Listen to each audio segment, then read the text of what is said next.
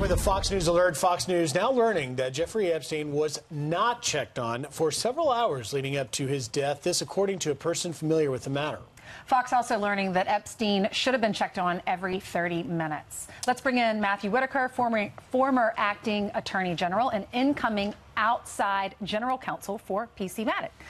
Thank you so much for being here. Congrats. Glad to be here. Glad to be here. I am excited to work with the folks at PCMatic as one of the clients as part of my law practice, and so it's I really like the company, and it should be a fun time.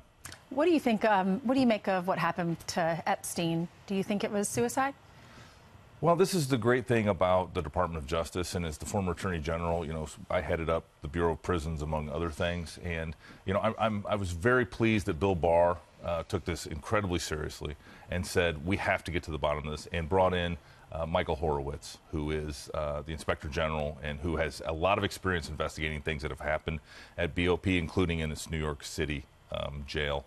I also know, was there when General Sessions appointed Hugh Hurwitz to be the head of BOP, and I think, he's a methodical, procedure-based person, and BOP, there's nobody that does it better than BOP, so I was really surprised to see that some of these protocols and procedures, the 30-minute check and the like, were not followed, and so I think there's some serious questions that are raised here, and once we hear the whole answer, I think we'll have a lot better picture. But there's no doubt that, I think reason and common sense would suggest that someone should have been checking on him based on just what had happened several weeks before with him. You say there's serious questions being asked, but in the Wall Street Journal today, their op-ed basically says that this fiasco, this whatever's happened, and we're going to get the facts, but this is part of why Americans don't trust their government. How important is getting this investigation right, concise, and transparent?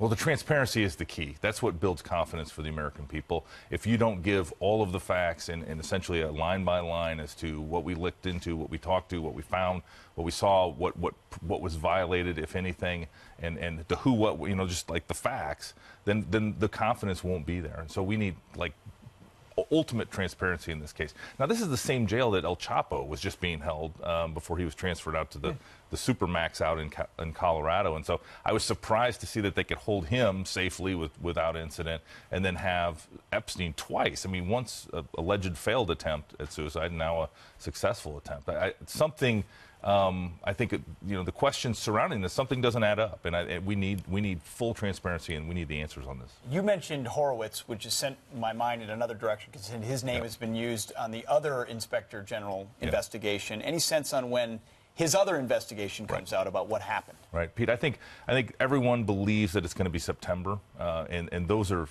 that together with the Durham piece of those investigations as to the origins of that entire Russia investigation is going to be key. And again, that's where we're going to need full transparency. We're going to need to know sort of what decisions were made, why did they make them, what was the predicate for these investigations, and I know some of it, but one of the things that I heard Bill Barr say after he took over in February from me is that he couldn't get answers to some of these questions, and I felt the same way. I asked the same questions and I couldn't get answers either. So I was really glad to see him do this, because I think then we're gonna get some of these answers.